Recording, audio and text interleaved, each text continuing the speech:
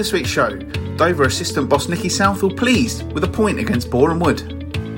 So in fairness, I thought the boys were absolutely outstanding. But chairman Jim Parman said doubts whether his side should still be playing.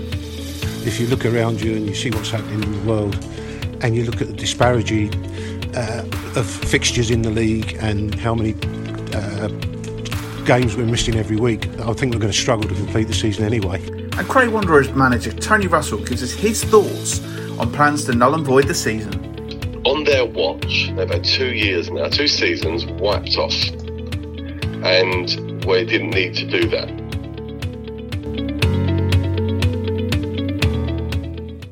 Hello everyone and welcome to this week's episode of the Kent Only podcast, brought to you in association with SCSA Sports Management. 3 interviews for you this week, including an almost feature-length one with one manager, plus we've got success on the pitch and a departure off it. I'm John Phipps, still being asked by ruddy Netflix if I'm enjoying The Crown, even though we've now finished it. Matt Gerrard is unable to join me this week, so I've gone onto the subs bench and I've given a call up to Alex Hode, who has managed to put aside his excitement at the playoffs in the NFL to join me for some Kent Non-League chat. How are you, mate? I'm very good, thank you. Yeah, coming off the subs bench, I haven't really trained a lot in the last few months, but that makes me pretty much like all of other footballers in the non-league. Well, exactly. It's Hodey's 3rd appearance on the show and my 154th, incredibly. Now, 154 is the number of consecutive golf majors that the great Jack Nicklaus played in, a run which stretched from 1957 until 1998. And as an American sports fan, this one's just for you, Alex. It's the number of games there used to be in the MLB until the season was extended in 1961. There are now 162 games. That just seems an awful lot to me. It is. I'm a big baseball fan, actually, but you do get fatigue. The excitement is actually starting to build a little bit now. They're talking about spring training, which kind of kicks off in February. And you know what America's like. They're carrying on as normal at the moment. And But when you say spring training, isn't that like a pre-season friendly? They play a little interleague with about 20-25 games in February and March before they start their 162-game season, very end of March, start of April. And it's crazy. You get real fatigue. By mid-July, you're pretty much ready for the season to be done, but then you've still got another 80 games to go. It's crazy. And so how many times they play each other then? I know it's all complex and it really is, because you're in divisions and you play your division rivals a lot. I guess if you're in a division with a team, you're probably going to play them 10 times at home, 10 times away out of that. And then you'll get some glamorous kind of away games at teams you only play every couple of years. Maybe you might. My team, the San Diego Padres, might get to go to the New York Yankees maybe once every 4 or 5 years, something like that. So kind of those are a little bit more special, but you get bored of playing your local rivals all the time. 10 games at home, 10 away. So maybe could you, if you get 5 minutes away from the joys that you're currently existing of homeschooling, could you kind of split the Kent Non-League teams into conferences like they do over there and give me a rough idea of how many times everyone will play everybody else? If what in a baseball type season, that would be. Go on. I'd find that very entertaining. It would. Do you know what? I'll give it some thought and see what we can come up with, and perhaps put it out on the social or something like that. Top man, thank you very much. Now, although we've got 3 interviews for you this week, we're actually going to start this week's show by discussing a man who we spoke to last week. 7 new signings for Welling, but they drew 0-0 at Oxford City on Saturday, a result which sent them to the foot of the table. And after a 2-0 loss to high-flying St Albans on Tuesday night, it was announced that Brad Quinton and his coaching staff had been sacked. Still such a long way to go in the season. As he said to me last week, it's been impossible to get any momentum having played so few matches. So that feels a little bit on the harsh side to me. What do you make of that one, Alex? I would agree it is a little bit harsh. Things move very, very fast in football because it took about 5 minutes before Mark Goldberg took over the reins, and they've actually brought in Steve Lovell as the new manager already. Looking ahead to, it was a big game for them against Tunbridge at the weekend, isn't it? Things move incredibly quickly at the moment, and honestly, there's a lot of teams in the same position that aren't able to build momentum. They've lost 6-7 games to postponements, played 11 games. The table is frightening, really, and it's the same in so many different divisions. It brings back the argument about why are we actually doing this, and I'm sure there'll be a lot of people that kind of think the same. I know it's a welcome distraction for some, but there are plenty of teams that are going to be struggling, and people, the football family, that look, that's a decent young manager that's out of a job now. It's not necessarily his own doing. He's basically had an uphill struggle, a lot of things stacked against him, and very little time. This is the magnifying glass of football these days. I think it kind of filters down all the way from the Premier League and the Champions League all the way down to non-league football, and in Kent's no different. It's really, really harsh. I do think it's harsh. There's a lot of football to be played in theory, hopefully, fingers crossed. But there's no sentiment. There's very little loyalty as well. Looking from the outside, looking in football these days. Yeah, I mean, I spoke to Brad Quinton last week and we had a good chat off the record as well. Really, really nice fella. So obviously disappointed for him that it hasn't worked out. And Steve Lovell is an interesting appointment. I mean, obviously he's had a couple of spells up at Gillingham. He was director of football at Ebbsfleet United last season and then has moved on. Having spoken to Steve a few times since he left Gillingham, I know he certainly feels he's got an awful lot to prove and there's a lot more left in him. And it'll be interesting to see how he gets on. He's brought in Tristan Lewis, who's been at Welling before, was first team coach at Ebbsfleet alongside Kevin Watson, who obviously will have been the same time as Steve Lovell was there.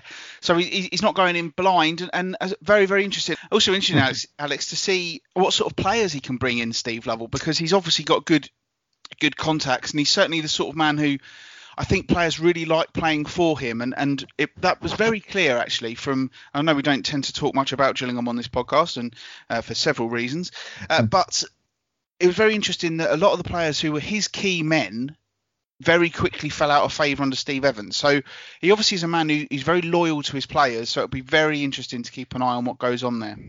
Absolutely right. You say yourself. I've spoken to Steve as well down the years.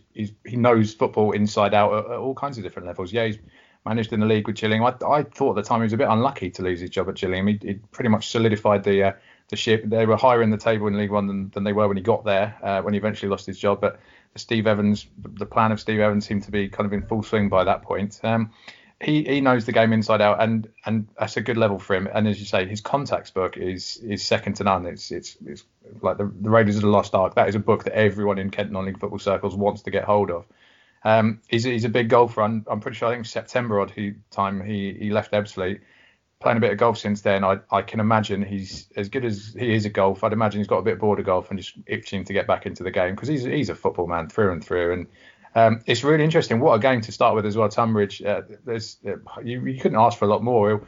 I'm not sure if he'll have time to do a great deal with the squad this week in terms of getting new people in time for it, or indeed time to work with the players he's inheriting. But he's a man manager, as you say. He's he engenders some fierce loyalty, and players will run through a brick wall for him. I'm sure that will be another positive for the club going forward. The table is so skewed. I think it was in Braintree, 2 places ahead of them, 2 points ahead of them, lost twice as many games. It's an extraordinary table.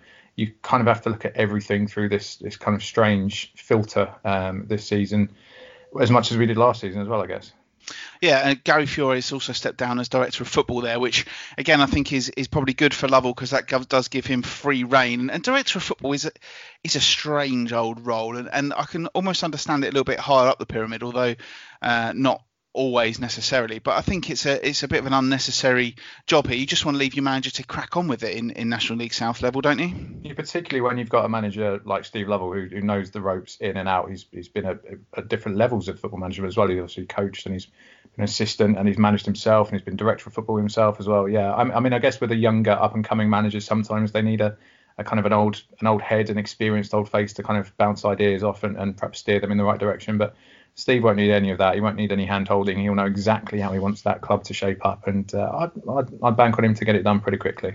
Yeah, well, we'll look forward to seeing how he gets on. And as Alex already said, big game on Saturday to start matters as they play Tunbridge Angels. Since we recorded this section about Steve Lovell's first game in charge, the never-ending roller coaster of COVID has again got in the way, and that game on Saturday has now been called off after a positive test in the Tunbridge Angels camp and will be rearranged for some point in the future. So Steve Lovell, plenty of time to work on the training ground with his players before his first game in charge. It was a good night for the rest of our teams on Tuesday in the National League South as they all won. Dartford, who had suffered a surprise 2-1 defeat at lowly Braintree on Saturday, bounced back with a 3-0 win over Billericay thanks to Charlie Sheringham's hat-trick. Well, Ebbsfleet got back to winning ways as they overcame Concord 2-1. Excellent result as well for Tunbridge Angels, beat Chippenham 4-0, while Maidstone, who had lost at Hungerford on Saturday, won a thriller just up the road from me as they beat Eastbourne Borough 3-2. It's typical really, I go to some awful games, decide not to risk it by going to that one, it turns out to be an absolute cracker. It's very rare though, Alex, that 4 out of our 5 National League South teams win, so a good night on Tuesday. That is exactly the kind of night you want. We only wish we had more of. I don't think there have been too many of those in the last couple of years as well, and I mean, there was success kind of at all levels as well. Dover actually picked up a point as well this week. It was one of those highs.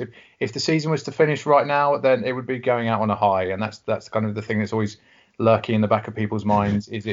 What's this all for? Is it going to be over next week? Is it going to be over next year? We just keep on going and trying to build momentum, as we mentioned before. Momentum's key for players, for their goal bonuses, for their money, for the managers, for their careers, and for the club survival. It's all about momentum, and that is picked up some good results for Dartford. It's basically how you bounce back and how quickly you bounce back. They've got that title very much in their sights, and there will be bumps in the road. I'm sure there'll be plenty of them along the way, but it's about showing the character and bouncing back in the right way. Ebbsfleet right back there in the playoff picture as well. Tonbridge, there's every chance. These teams are looking up the table, and there's a lot of opportunities there. As long as they can get that run of games, which is it's the $1 million thing. You need the run of games. You need to avoid the postponements. You need to stay safe, wash your hands, give space, all that kind of stuff. Just not in your own 6-yard box. That's the only place where you don't give space. Ebbsfleet United, you've mentioned them there. Obviously, they've been in a bit of a rut, I suppose, lately. What have you made of them from what you've heard and seen so far this season? I think it's been a stop-start. The pre-season and the start of the season, the hopes are really, really high. They had a fantastic pre-season, and the kind of the stated aims, they want to get up. They want to get back where they came from. It's tricky. I think obviously the foundations that the purse strings aren't as loose as they once were at the club. They're going to have to do it a slightly different way under a different managerial philosophy, but. Listen, they've got a lot of talent there as well, and I think one of the things they did this week, they brought in Chris Solly, who a lot of people know, a lot of league experience, playing as a fullback, a defender. Actually, they chucked him in at kind of holding a Makalele role, a water carrier in midweek. That little bit of experience, it makes up so much at this level. Dropping down from I think it's probably played Championship, League One, dropping down to Conference South, just reading the game, seeing it. You've seen it so many times, hundreds of times in the Football League. That is absolutely a vital thing to have, and he's not going to be match fit, nowhere near it yet. But slotting him in there in that midfield in a holding role, that's exactly the kind of move. It's a savvy move to make, and getting him on board. And as I say, they've 5 games without a goal, I think, before that game. But again, they showed the character. They went behind, came back, managed to get the 3 points with 2 goals, and now they're very much looking up again. There's not a lot in it in terms of those playoff places, and it's after Christmas. I know it's a very stop-start division. Most teams got more than half their games still to play, but we've got Christmas out of the way. It's kind of, in theory, it's a downward hill slope all the way to the finish line now, and they'll be looking for that just the same way that Dartford will. You say most teams have everyone's got more than half their games left to play in this strange old season, and we've still got 2 teams who've only played 10 games in that division. But Ebbsfleet United 10th with 19 points from 13 games. Maidstone are also on 19 points. They've only played 12. Dartford are still top, 32 points for them from 16. Tunbridge Angels 12th.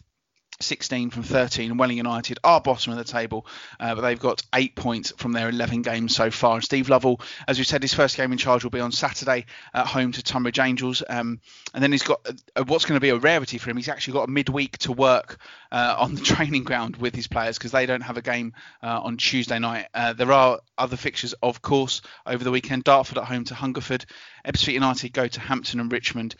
And Maidstone United are in FA Trophy action on Saturday as they play Dorking Wanderers. And then on Tuesday night, Maidstone are at home to Braintree in the league, while Ebbsfleet make the trip to face Slough, who are down there. Sorry, John. I was going to say those games, those Saturday games in particular, you mentioned those are some big games. Dartford, Hungerford, huge game. So first against fourth, and Ebbsfleet, we mentioned those for a bit of upward momentum. They've got Hampton, who are like 3 places ahead of them. That's exactly the kind of time. If they hit the ground running after that, coming from behind, take a bit of momentum in that. That's a big. I'm not calling it 6-pointer in January, but I'm calling that as a big potential way to step up that league and kind of recalibrate their ambitions for the year. Yeah, then obviously they go to Slough, who are next to bottom as well, so they'll view that as an opportunity to build even more momentum.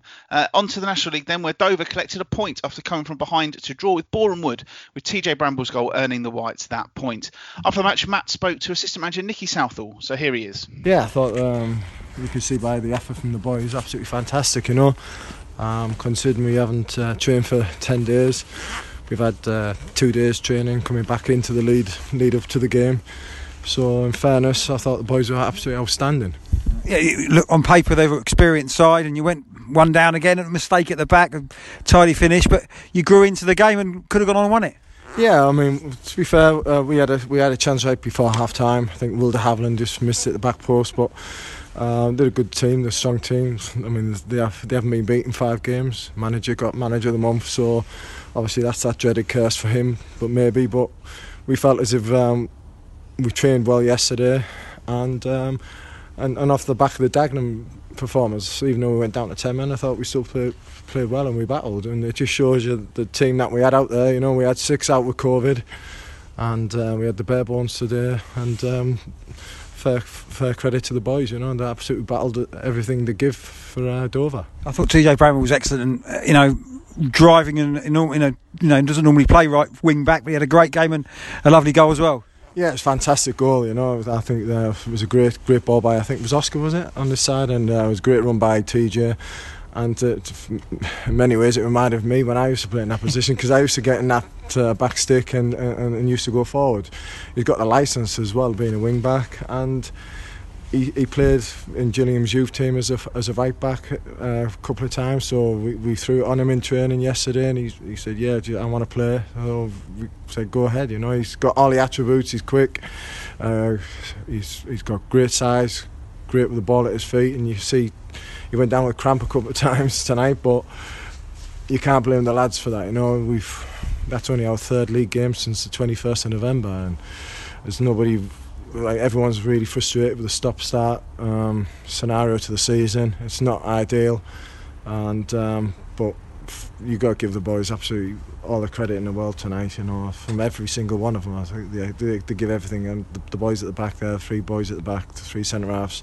Harry, who came in obviously with Millwall, he looks so assured, and him and Will and Bailey, they absolutely battled, you know, and they needed that, because that's a strong forward line. You've got this league and goal scorer in the league. He scored again tonight, good finish. Obviously it's a mistake again. Pitch really doesn't help us, you know. It sort of hinders us. We want to play the ball at a quick tempo, but unfortunately the pitch isn't allowing that for both teams. And I think you can see, like, we were just talking to the manager and the players there, I think our boys are getting frustrated as well, because they can't move the ball as quick as what they want. Not much you can do about that though, is there?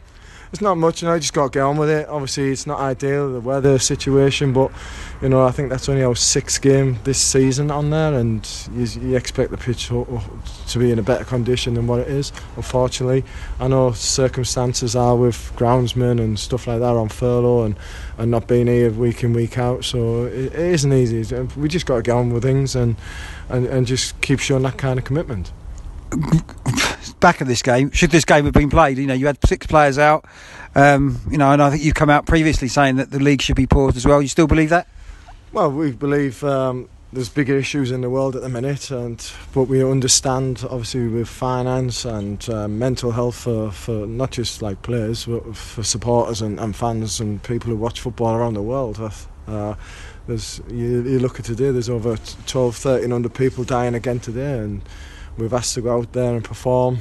We try to keep everything as safe as we can at the training ground. Like the manager yesterday, we left the training ground yesterday, and the police are there asking us why we're there, you know. But obviously we're elite football and we're allowed to do that. So it ain't easy, and it ain't easy for everyone. It's not just us, and we're not just crying at him because it's us. It's every single manager and coaching staff and players. Is it consensus people you speak to that should be paused? I believe it should be paused, yeah. And other people think the same, do you think?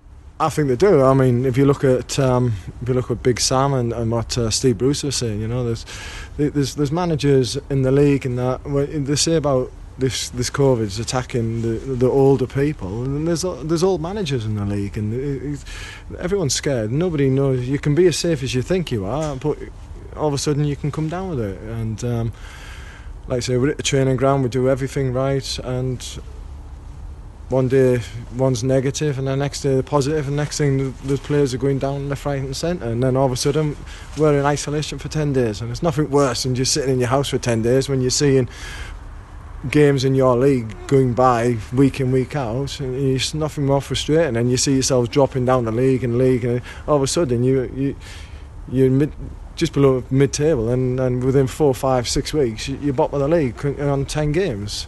I mean, we've played 11 games now, and we're in 12th of January. It's like crazy. Do you think there should be leadership from the league to make a decision saying, right, we definitely go ahead, or stopping it? Yeah, well, I think there's the unknown in terms of what's happening with the finances going forward, whether there's loans or grants. If it's grants, I can see it going forward more than if it is loans, because how can clubs take loans on and they've got no fans? Where's the revenue coming from? Because you've got to pay it back. But if it's a grant and like I say, we've got BT Sports, there's a lot of games on BT Sports, so there's obviously the money issues and the money side from that, but we want to stay safe, you know, as well as you guys in the press box. Everyone wants to stay safe, and when you're in a lockdown, a national lockdown, there's obviously something not right us playing here tonight. It has to be. We have to travel all the way to Wrexham, we have to sign forms about going into another country next Saturday, you know, and because obviously cross borders with Wales. How can that be right? Praise for the goal scorer there from Nicky Southall. Alex, you've seen a few Dover games this season. So do you think they are finally moving in the right direction? It's going to come down to that M word as well that we've mentioned again. It's momentum. I do actually feel desperately sorry for Dover. I feel sorry for Nicky. I feel sorry for Andy. I feel sorry for the players. I feel sorry for Jim. I mean, there is a lot going against Dover at the moment, and I'm with Nicky in terms of the players. A lot of them are young players. They have had it stacked against them. I think they'd only trained the day before the game after having a couple of weeks without training at all. It's impossibly difficult. And to show the character to actually against a team that are banging form and very decent form, they have been the last few years in the National League.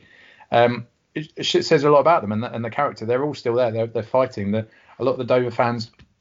TJ Brown was actually quite a much maligned player. He gets absolute dog's abuse on certain match days on forums and things like that. But he's a young player. He's 19, I think he is, and he was playing out of position at a wing back and basically just shut some of the naysayers up, which is exactly what you want. That's the attitude that you want, and that's in the grand scheme of things. That's the point. Believe it or not, it's the first time they've drawn a game this season, which seems mad, seeing as they were in January. But Dover, you really can't pay too much attention to the league table because it's 11 games. They've got 5 games in hand on teams that are 2 points ahead of them. It's incredibly difficult to gauge. All you can do is give them credit for basically getting themselves up 2 games in 6 weeks, I think it is, and still managing to get themselves up for match day and to play.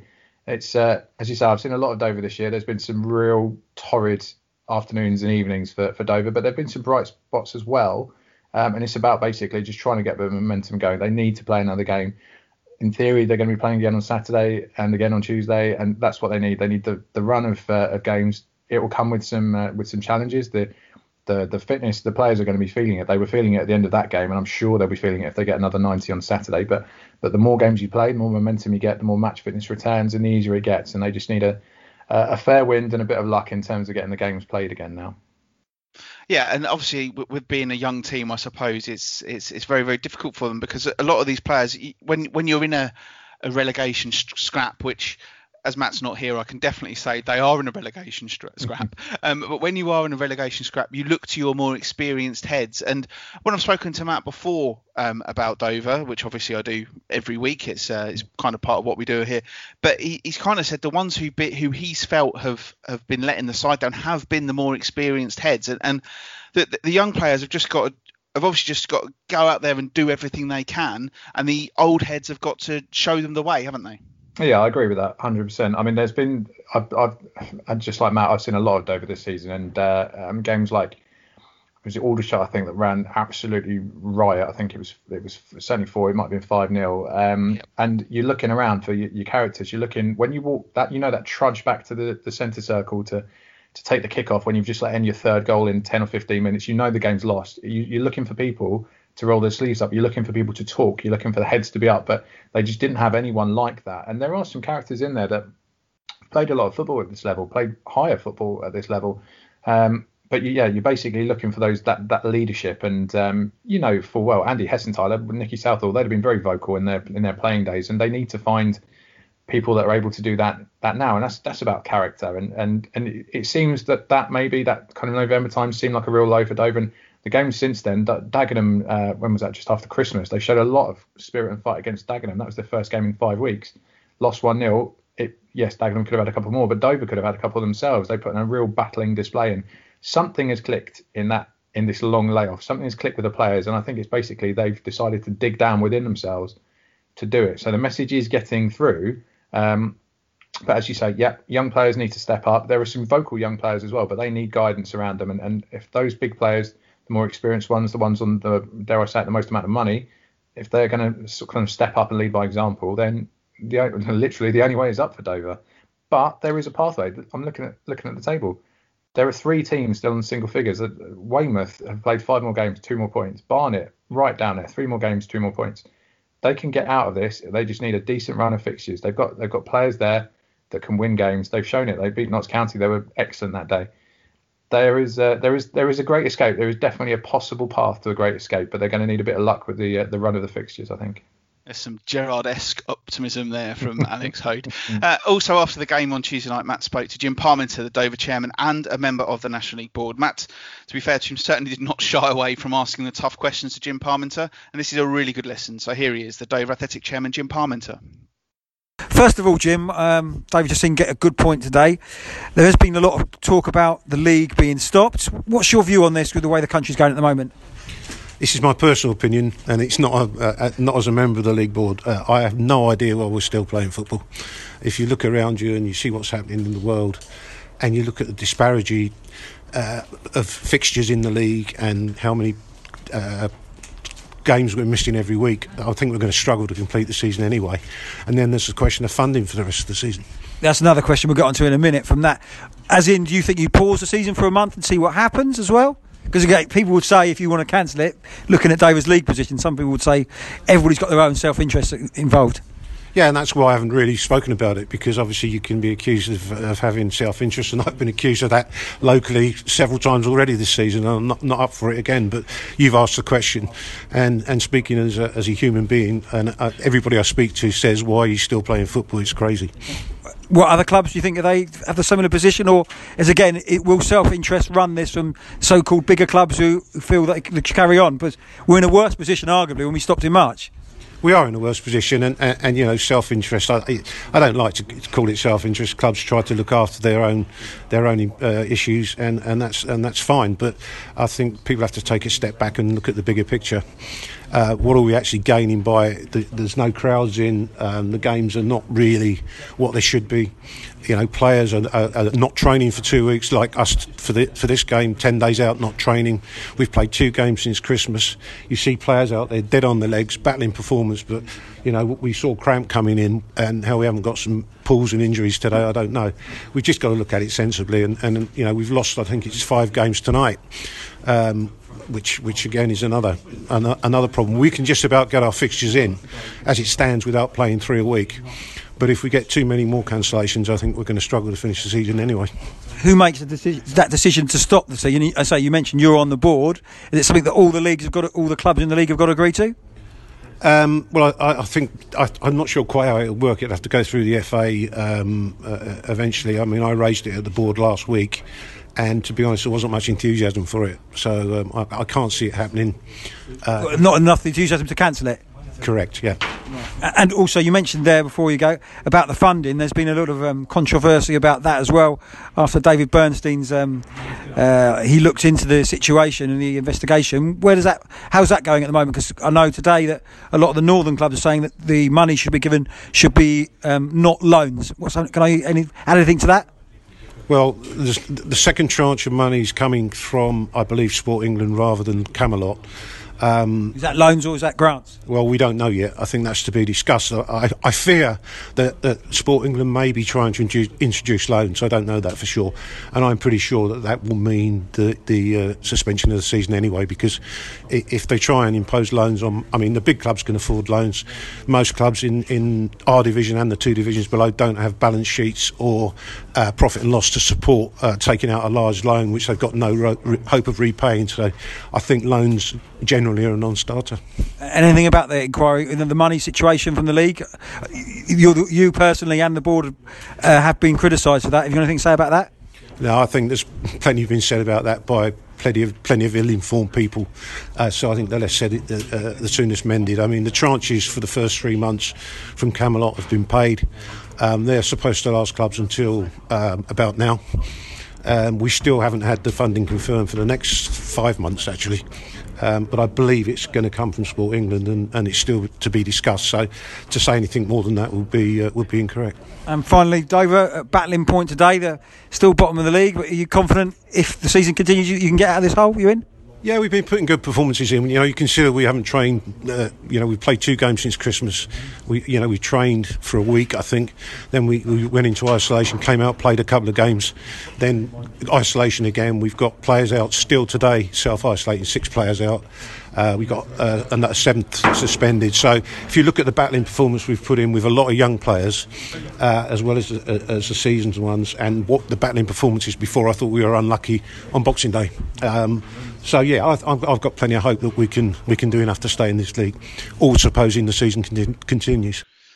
That was a pretty interesting listen, that one, Alex. But I suppose the headline is that he doesn't understand why his team are playing football at the moment. No, that definitely is the headline. How much fun would it be to see those two in some kind of domestic situation sitcom? I've thought that down the years. They would be such an odd couple. It'd be fantastic to watch and listen to. But there you go. I've got a lot of sympathy with Jim about this one as well. I don't quite understand why team. I'm not going to say going through the motions, but it to an extent it does sometimes feel like it. It does certainly feel like it was worse now than it was when everything was shut down last March. We had the big, I'm not going to go down the politics road here, but there was the big thing about football is basically it's the national sport. We needed something to rally behind. And that's why they dusted off the Premier League and put them in their shiny bubbles and put them on all over the summer to give us something to watch while we were locked down. But it does seem a little bit too far. Personally speaking, I agree. I'm not sure the season can finish. It is a complete mess in terms of what that actually means, because there'll be plenty of teams that are able to exist quite happily at the moment, that are playing their games, that have their players fit, that can afford regular testing, they can afford the streaming of games. They're making money from that. They've got big supporter bases. There'll be other teams that are desperate, that basically just want to be able to end the season, just take any money they can get from anywhere to just stop the season, go back on pause, get the mothballs out, and think about this again, probably after the clocks have changed. That's realistically. It doesn't seem as though this is going to get better imminently. It seems as though it might take a kind of an uptick in the weather and getting into spring again before anything is possible. So the question then becomes, do we stop now and then revisit this season? Do we start fresh again? Oh, what a mess. I like what you said there about there being a sitcom there between Matt and Jim Parmenter, and it definitely sounded like Jim Parmenter was sort of inching away from Matt when he was asking his questions there. I'd also like to add in a third character to the sitcom, which is Chris Kinnear, because you didn't have to sit like I used to in an unknown chain pub in Tunbridge Wells every Monday. Well, he sat there and said, I'm going to phone Chris Kinnear, get him on the show this week, and it took him 2 years to finally get him on.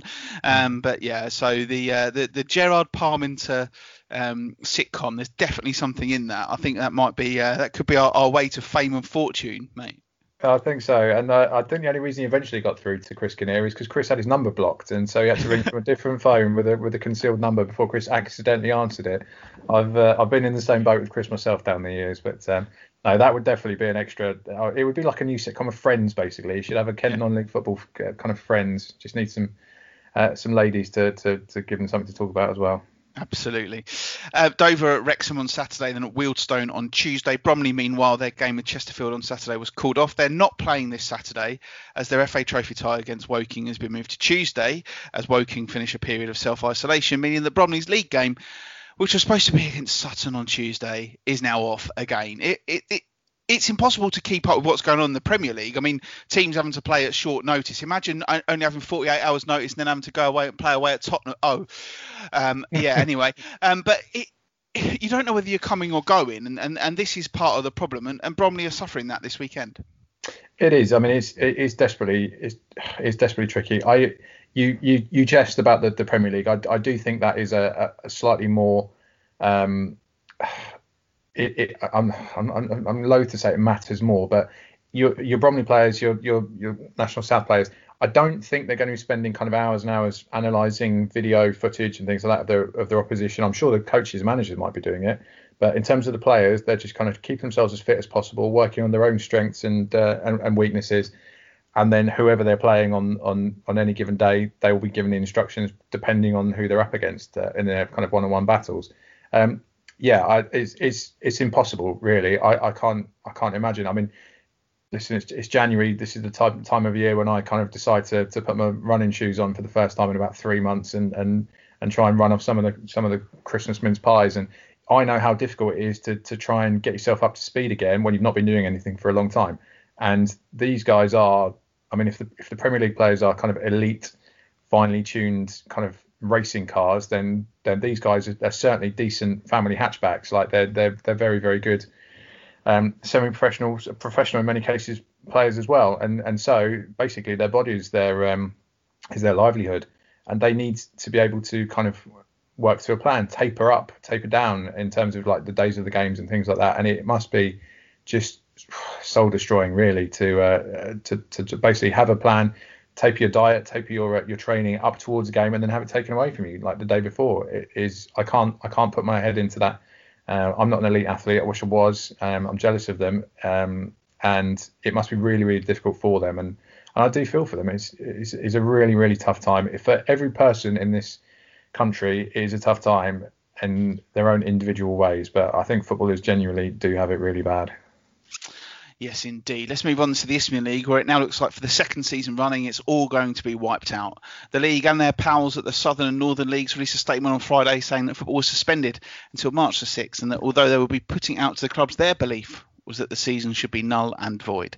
That would mean that yet again there's no promotion or relegation, and if steps 3 and 4 go that way, then surely so will those below it. Craig Wanderers manager Tony Russell spoke well on those issues before, and when it was announced on Friday, he also was very keen to get his point across. So I gave him a call on Monday.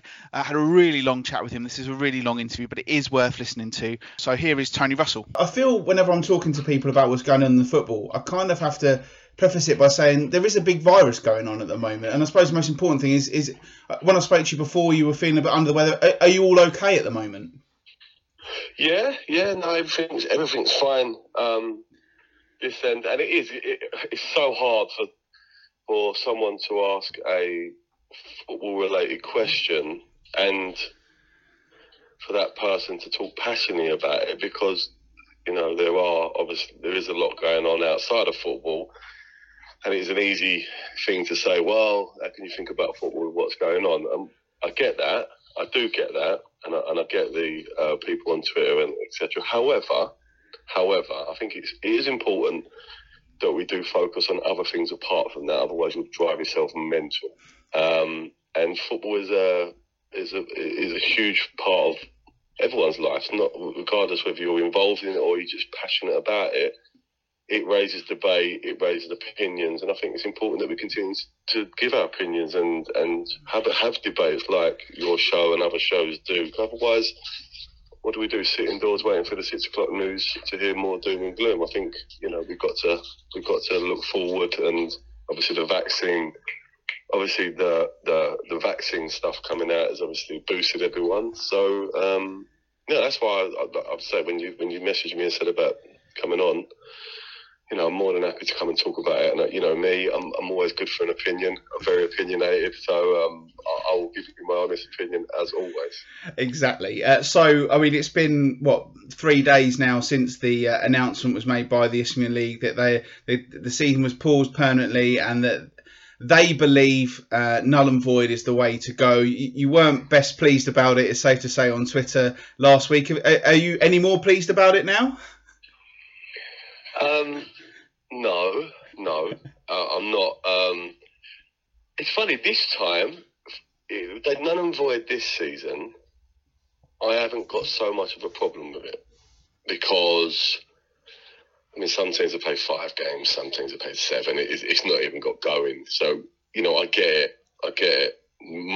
My problem stems from last season, because by doing it last season, it's going to be hard for them now because they're going to be put in a situation, because on their watch, they've had 2 years now, 2 seasons wiped off, and we didn't need to do that.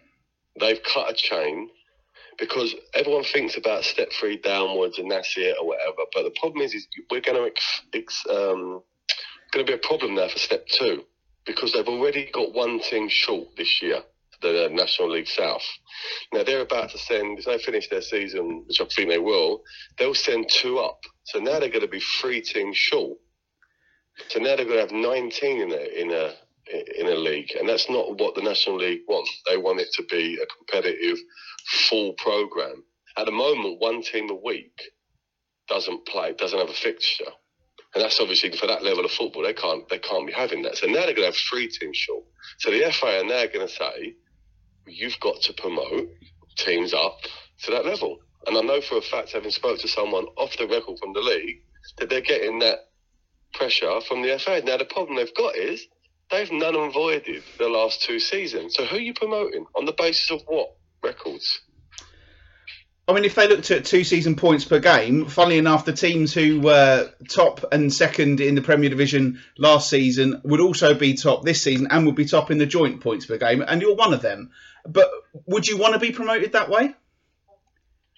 Me personally, I've had opportunities I've been at, obviously, Erith, VCD and Cray, and I've had opportunities whilst being at them clubs to go to teams in leagues above who've come in for me, and I've always, this is where I've been brought up, you have to earn it. You want something, you earn it. So I've always wanted to get my own promotion, because if you get a promotion, that proves you're good enough for the next level because you were too good for that level. You've earned your own promotion.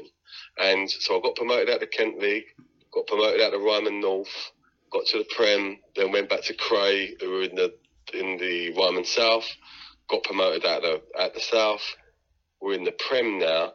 Now, for 2 seasons, if you combine the 2, we played, I think it's 38 games last year, and we've played 8 or 7 that's a full season. If you combine them 2, well, a stat come out on Twitter, I don't know if you see it.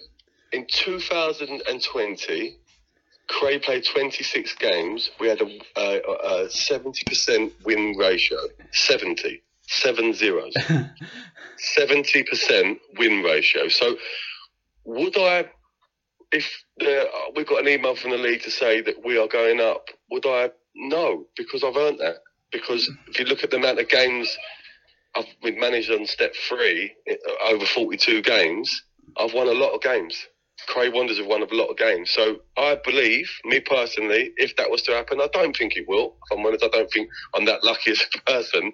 But I honestly think that I've won enough games at step 3 football to prove that as a manager that I may be able to have a go at the next level up and see how I get on. Because we've all got levels. At the end, ultimately, players, clubs, managers, you have a skill set and it will be a certain level. Now, if you're winning that amount of games constantly at a certain level, then you go up to the next level and you see whether you can do it then. And I think I personally feel that as a club and as a manager, we've won enough games of football over these past 2 seasons to warrant having a go.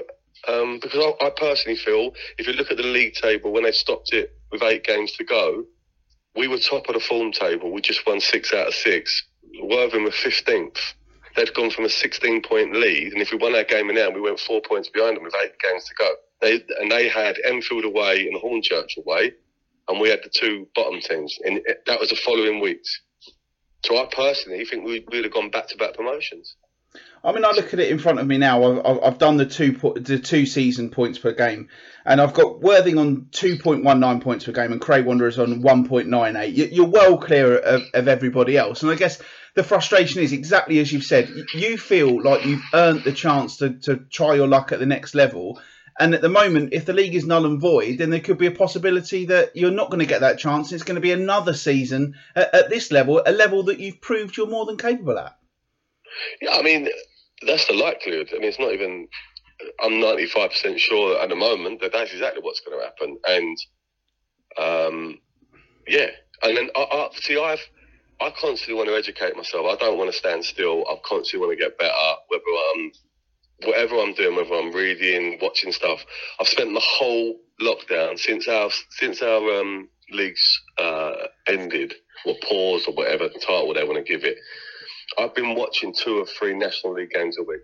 Either if I'm lucky enough to get a scout pass, I'll go to the game. If not, I'll pay and stream it, just to educate myself on. I pretty much watch every team in the National League South, so I can understand players, I can understand what they're doing, what's a good side look like. Even last year, to be fair, before the lockdown, I went to watch Wilston at Dartford, and just because I knew Wilston were dominating that league, and I wanted to see what Wilston did to warrant that. So I've constantly, since I haven't stayed still, I'm constantly working. I strongly believe that when I come back and manage next, whether that's next August, by the looks of it, I'll be better for it. So if it has to be step 3, then that's what it's going to have to be. I can moan about it all I want. My biggest problem was that I made the biggest mistake I'd done, and I went on to the league meeting. I asked the club, could I have the login for it? Can I sit in on the meeting? The last one, before they paused it, it was early December, I think it was the 2nd of December. It was the worst thing I ever done, because then I had to I sat and listened to the chairman and the vice chairman, and I see the way they organise things, or I use that term loosely, the way they attempted to organise stuff. And it is so scary. It's so scary.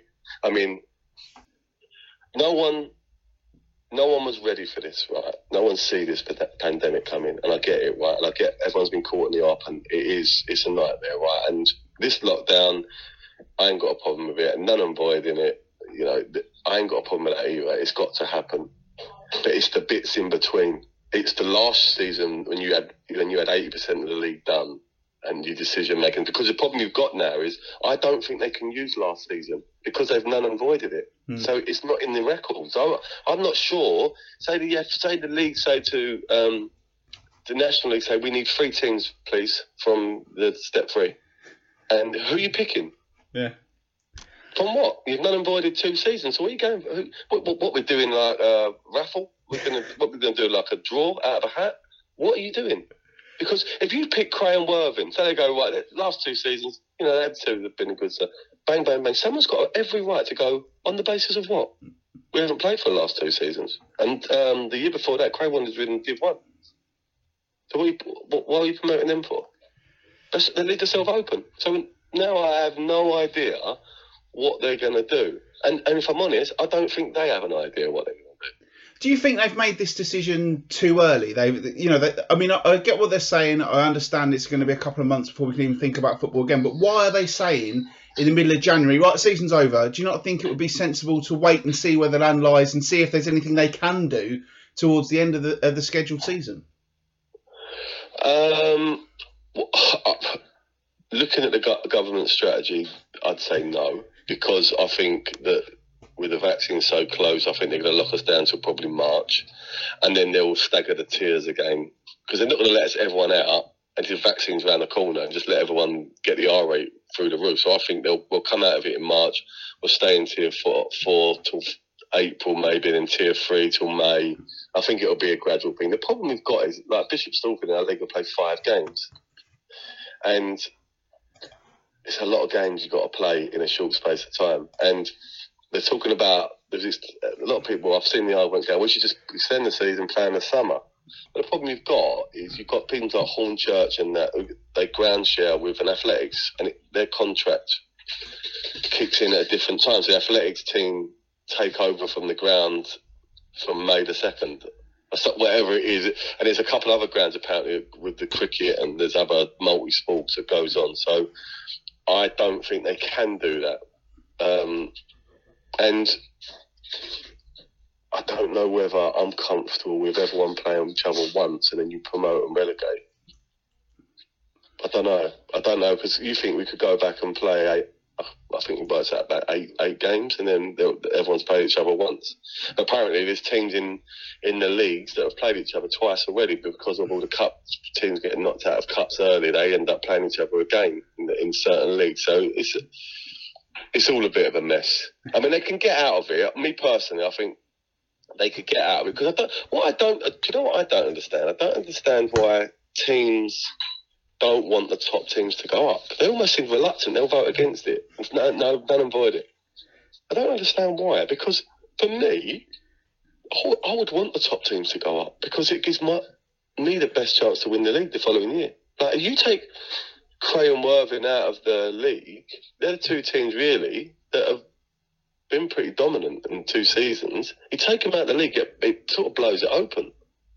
Yeah, it does. So I don't understand why clubs almost see. And I also think that it's like, I think sort of when, for instance, like Witham said, we can't play because we can't open our tea bar or the bar, which is fair enough. Or clubs say we can't play because we only allowed a certain amount of people in our ground. Where the top teams like Worthing and Cray and some other teams have said, Kingstonian have said, no, we can play. We don't need that. We're set up to do that now. Now, that's not whether they're more fortunate or whatever, but then if ever a club's more set up to go up, that probably shows you the ones that really are ready to go up to maybe the next level and compete. Because ultimately, that's what we want to do. We want to make sure that every club and players and managers are at the level that they're at. And I think it's good indications that the top clubs are ready to do that. And if you hold them back, you hold them back. I mean, I'm not going to sit and cry about it all summer. It is what it is. But I fear that if you have the same teams playing against each other for 3 seasons in a row, you're in danger of it going very stale. I think there's nothing better when you have fresh teams coming into a league. It's like, I ain't been to that ground, or the promoted teams come into the league and they get off to a flyer because they've still got momentum in their sails and it's a big day out for them. And I just think if you have the same teams year in, year out, you are in danger of going flat, and you're also in danger of getting detached from a chain, which we're in. We're in a chain. We feed step 2. Now, we haven't fed them now. We didn't feed them last season, and we're about to not feed them again. And that's going to leave them 3 teams short. And the FA, I've been told, the FA want to set up another step 4 league. They want another one introduced.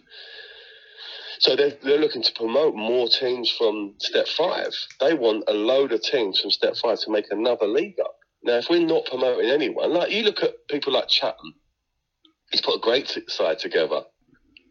National League players, ex-pros. He's an ex-pro manager himself. I know he's number 2 at Forest Green. Scoring God knows how many goals. Let them have a go at step 4. It will add to step 4. Yeah. They'll add to step 4. People like Hastings and Cray Valley will add to step 3. They will come and hold their own because they're good clubs with good managers and good players. Why are we holding it back? I don't get it. I just think sometimes people are too happy for other people not to succeed, and I think it's sad, really. I'm just not talking it's not from a personal, because if we don't go up, we don't go up. It's life, I've dropped down a level. I'm not obsessed with the levels. I always think it's what you're doing at that level rather than what level you're at. But if you ask me you ask me to put the question to me whether Cray have earned the right to go up, would I feel comfortable with it? I would feel comfortable with it because we've played enough games at step 3. And when non-league stats on Twitter, non-league stat I see the club retweeted it. In 2020, Cray won 69.2% of their games. That tells me then, yeah, I think we are ready, and I think we do deserve it. A couple of things sort of a little bit away from that, but obviously you've taken the opportunity to loan some of your players out to higher level clubs, and I guess it's a good opportunity for them to keep playing football first and foremost, and also test themselves at the higher level that hopefully you'll be at soon. We had loads. Well, to be fair, there'll be probably more going.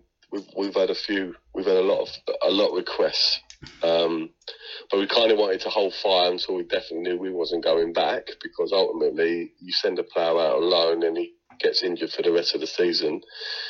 They're only covered a month for they've done, and you're picking up the tab for that. So we was reluctant, but obviously it hasn't been rubber stamped yet. But with the recommendation from the league coming about none and voiding it, we're looking now to do that, and our near neighbours were well in the bit on the phone, and I know they're having a bit of a tough time of it, so they've asked for Well, they asked for a few more, but it worked out that you can only loan 2 players to one club. So they picked Reece and JT, and they played for them Saturday. I streamed the game, I watched it.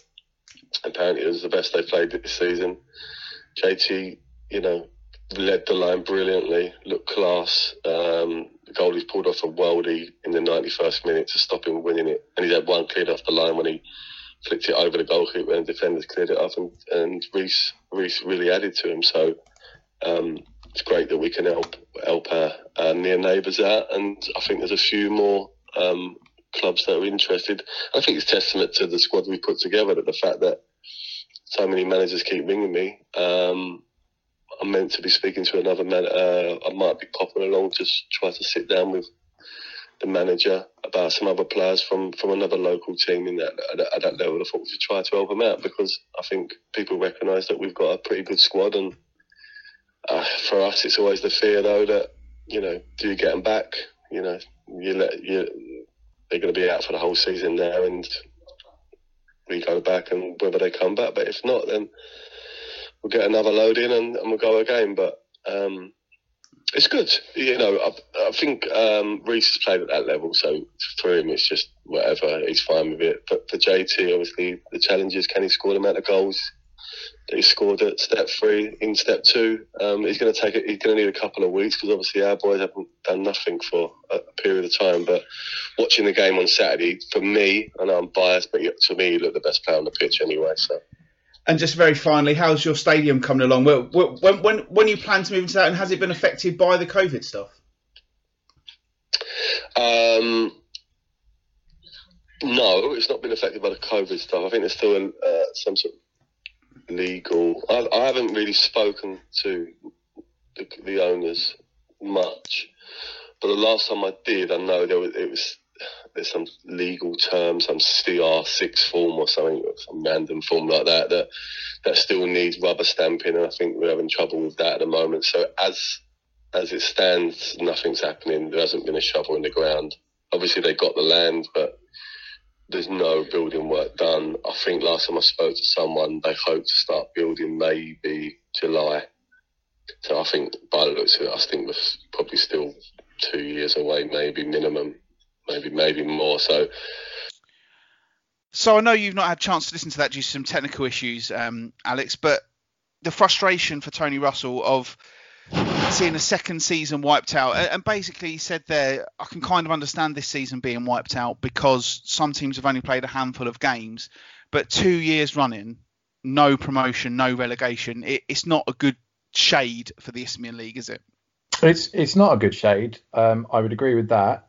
However, I really don't know what the alternative is. I think, personally, sometimes you just have to look at the bigger picture and think sport, personally, for me, sport has been my life. I've played it as much as I can. I've immersed myself in it as much as I possibly can, writing about it because I can't do it, and talking about it because I can't do it. But I have to look at the bigger picture, and there is stuff beyond any of our control going on at the moment. And no matter what you think about it, what you think about how it's been managed, any of that, it doesn't really matter. It's about people. And I love sport. It's completely messed up my life this past kind of 12, 13 months now. And I'm not as involved in football as Tony is. It would have done immensely more damage, I'm sure, to his past 13 months. But at some point, we just have to hope that brighter days will come and we will get back to the old normal. But until that time comes, it's just not. I don't think it is right to be putting people in harm's way.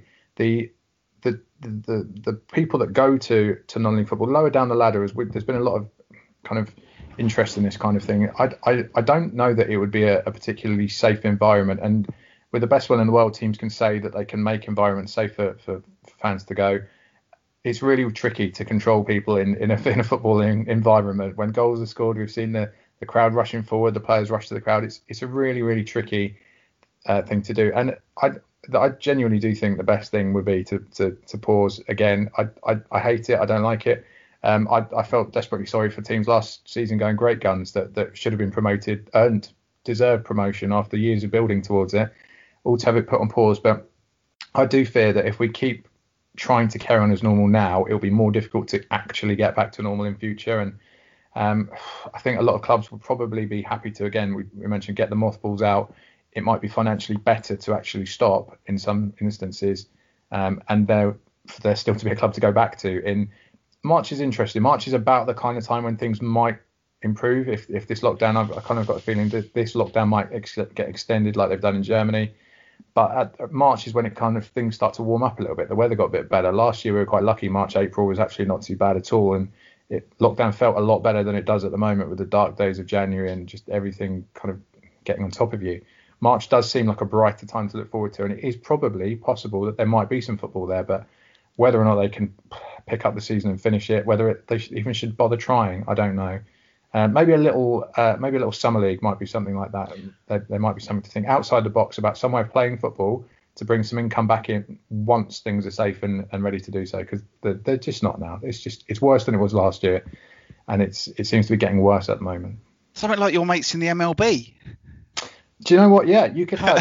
I genuinely do think with things like that, if for teams that want to, I reckon it should be an opt-in, opt-out type thing. If you want to have a little summer league, just to kind of for the players, for their fitness as much as anything, you can get some crowds in, sell some beers and chips. That's kind of the stuff. It's the wet and dry sales that keep these clubs alive. And I'm sure a lot of people that haven't, you and I are very fortunate. We've been to watch a fair few kind of games of football in person over the past year, but not everyone has. There are people that haven't really had the opportunity to get back into grounds, and there'll be a huge appetite once the weather improves for people to get back out there watching football. And maybe that's something they could do. Maybe a little cup competition, maybe a summer cup. I'm literally spitballing ideas, but something that the league could organise as a goodwill thing. Teams can opt out if they don't want to play it, but yeah, basically have like a new little league cup in the summer when things are unlocked, to give some kind of element of competition, to give a trophy to someone that can earn it, but it wouldn't necessarily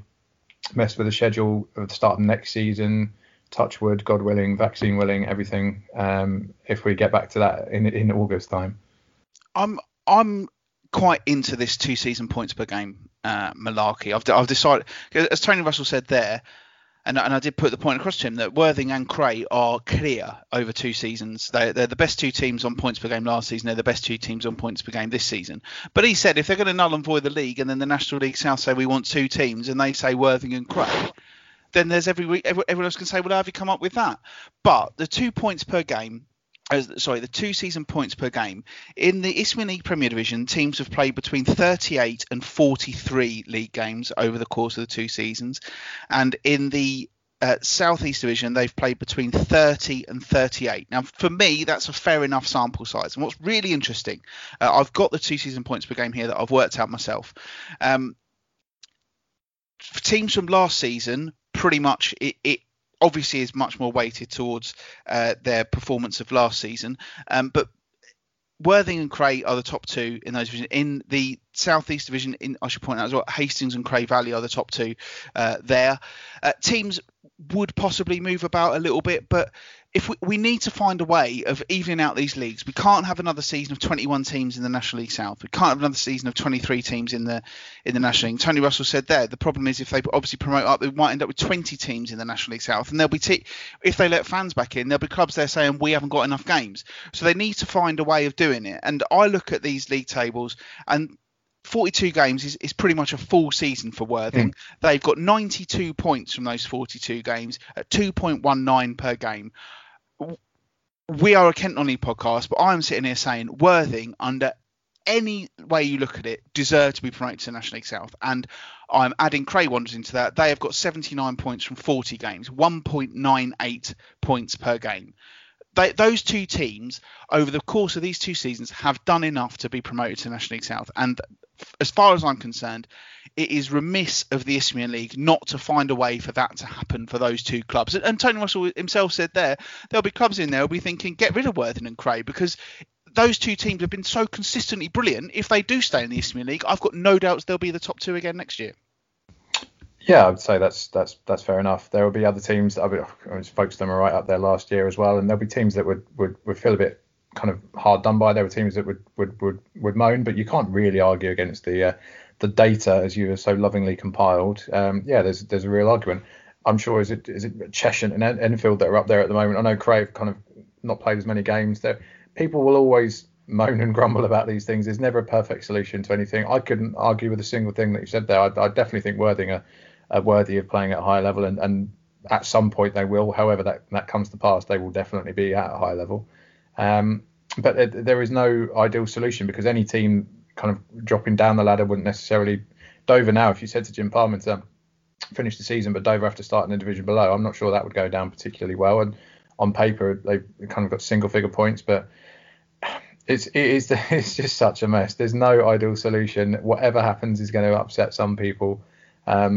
It's just about finding the fairest way. At some point, the fairest way tips from just abandoning everything into, okay, fair enough, Worthing, the fairest thing for you would be to play at a higher level. But working, I think that would have to be done on a case-by-case basis almost, because every division has its own little nuances, I think. Well, on that, I mean, just very finally on this, the National League, between the three divisions, the Premier, North and South, are 6 teams short. That's 2 from each league. 2 from each feeder league. So they've got to they can find a way of doing it. They want to even out this pyramid. They want to get those leagues up to 24 teams. You can easily do that. You've just got to look at the points per game and say, these are exceptional circumstances. We've assessed the last 2 seasons and we've decided that Worthing and Cray and whatever the equivalent teams in the Southern Leagues, whatever, find a way of doing it, because you can do it. And I think they've got to find a way of doing it and making sure that happens. That's pretty much it for the football chat. How are you, mate? I understand you've been doing a bit of homeschooling, which obviously I don't have. The 2 cats are not interested in reading or writing, so I'd imagine probably more of a challenge for you than it is for me. That's fine. My 2 cats aren't interested in reading or writing either. No, I'm home preschooling and homeschooling. I've got a 3 and a 5-year-old. Is that the difficulty, that you've got different? You're trying to teach them different things? Because I know obviously Matt's got one who's at secondary school and one who's at primary school, and obviously they're all learning different things. So that must be tough.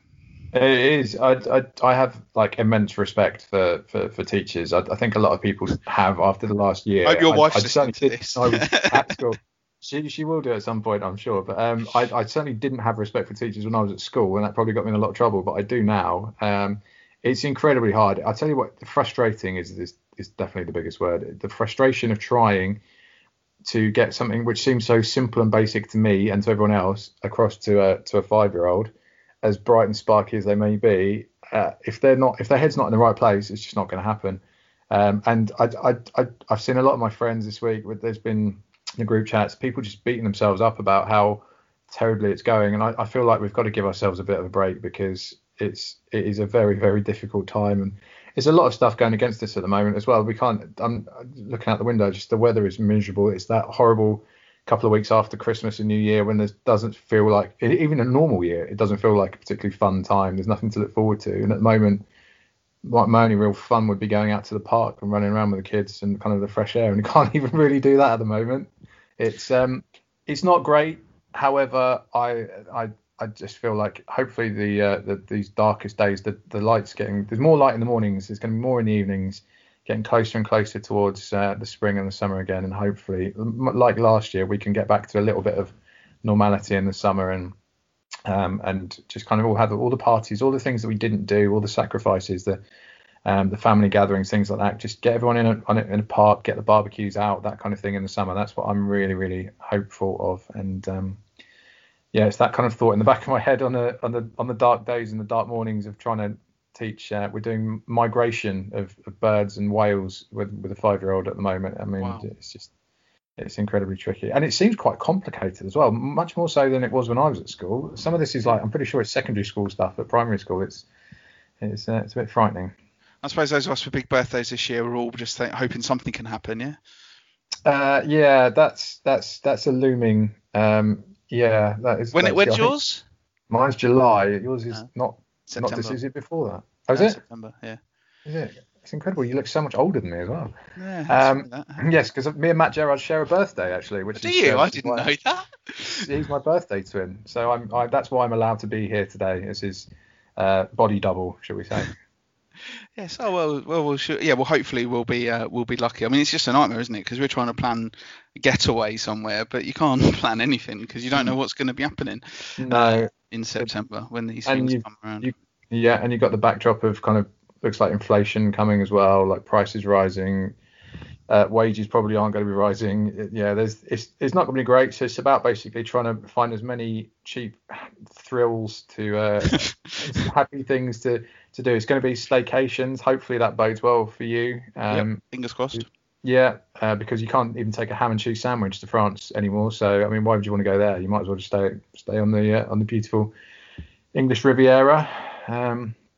It's going to be a strange year, but I mean, I'm hoping and keeping everything crossed that this time next year, when we're having the pod, we're talking about 25 games played and just normal situation like promotion races. They don't seem quite so important at the moment, but I'm looking forward to the days when they are the be all and end all again, and football is the most important thing in the world. Yeah, I've been doing my running, actually. I'm very lucky to live on the promenade, so I can do that. And while we're talking about running, I do just want to mention very quickly Cray Valley winger Kieran McCann, who is doing an incredible effort. He is currently running 496 miles during the course of January. Started with 1 mile on New Year's Day, and he's going to be doing and adding a mile every day. So it'll be today, we were speaking on the 14th, so he'll have done 14 miles today. And he'll be doing 31 miles on the 31st of January, raising money for the Darrell Bryan Foundation in support of brain tumour research. He is, as well as that, he's also working as well. So he's working, then running, or the other way around, actually, running, then working. And he's going to be doing between 3 to 7 hours of running before going straight to work. We are hoping to speak to Kieran in time for next week's show.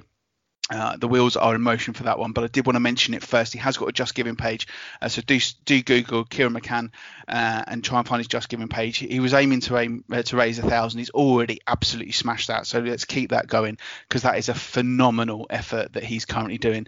So that's congratulations and good luck still to Cray Valley winger Kieran McCann. And as I say, we'll hope to hear from him on next week's Kent Non-League podcast. Well, that's pretty much it for this week's show. Thank you very much, Alex, for joining us and stepping in for Matt. As always, you can get in touch on social media. We are at Kent NL Podcast, and you can on Twitter, and you can find us on Facebook as well. Search for Kent Non-League. I am on Twitter. I am at John Phipps81. Matt is at Matthew_Gerard, and I believe you're at Alex Hode Sport. That is correct, yes. Yeah, so why not give Hody a follow if you've not had the joy before. We also, at some point, well, when Matt's back next week, we'll be talking about how Matt became a social media influencer last week with a tweet that had about 50 likes, and he's very, very happy about that. So I'm sure he'll be only too pleased to talk about that. It was all about Championship Manager and all that anyway. Thank you very much to Tony Russell for speaking to me earlier in the week, and obviously thanks to Matt for sending in those 2 interviews, which were both excellent after the Dover game. And of course, Hody, thank you very much for filling in. I'm glad we've managed to sort a time out to do this, and I wish you luck going back to your migration talks. Thank you very much. Yeah, I'd quite like to migrate myself at the moment. Yeah, well, he did say a minute ago he's looking for some cheap thrills, so good luck with that one as well. Thank you everybody for listening, and I will speak to you next week on next week's Kent Non-League podcast.